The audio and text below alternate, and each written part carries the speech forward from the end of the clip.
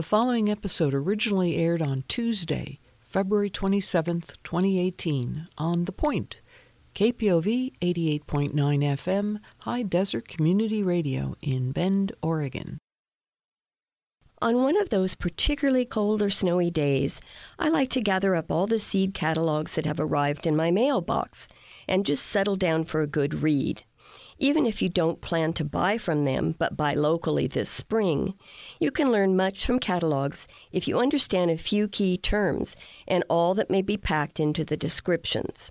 Of course, it helps to have a pen and paper, or perhaps a laptop. Have them handy to note all of your choices and plans.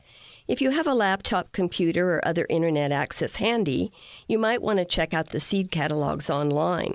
Many offer web-only specials. Ordering from seed catalogs is both convenient and a good way to get a wider selection than usually is available locally, especially if you're looking for quite new or unusual varieties. Yet most catalogs offer a lot more than just an order list for seeds and plants. I like to compare several catalogs as they usually emphasize different points. One of my favorites is Pine Tree Garden Seeds. It's great for the experimenter and small space gardener because they specialize in smaller packets at low prices.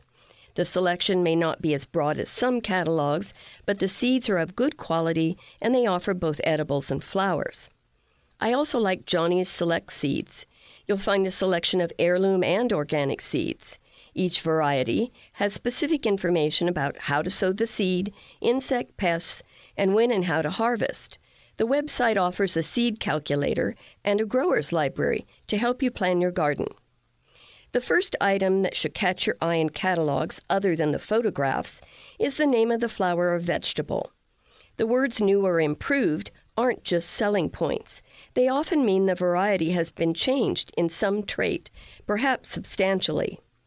Icons are used to highlight key traits, such as a sun for heat tolerance, a snowflake for cold tolerance, or a pot meaning good in containers.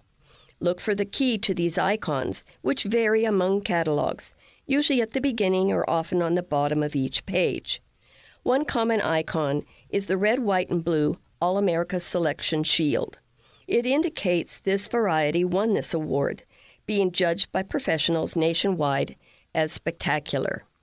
Letters you may see by some crops are F1 and OP. These refer, respectively, to F1 hybrids, which are first generation, and open-pollinated.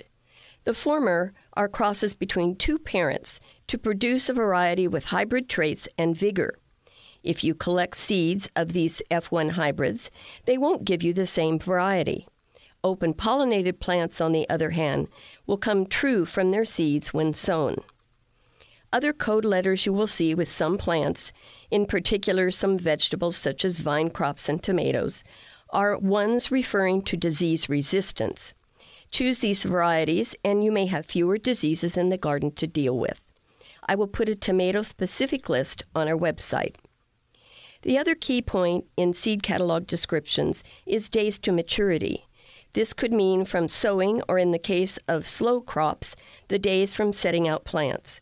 Check the catalog to make sure what is meant. This is particularly important in our area with short growing season in order to get flowers, or in the case of vegetables, their fruits. Even with this, if a summer is particularly cool and the crop likes warmth, it may mature more slowly.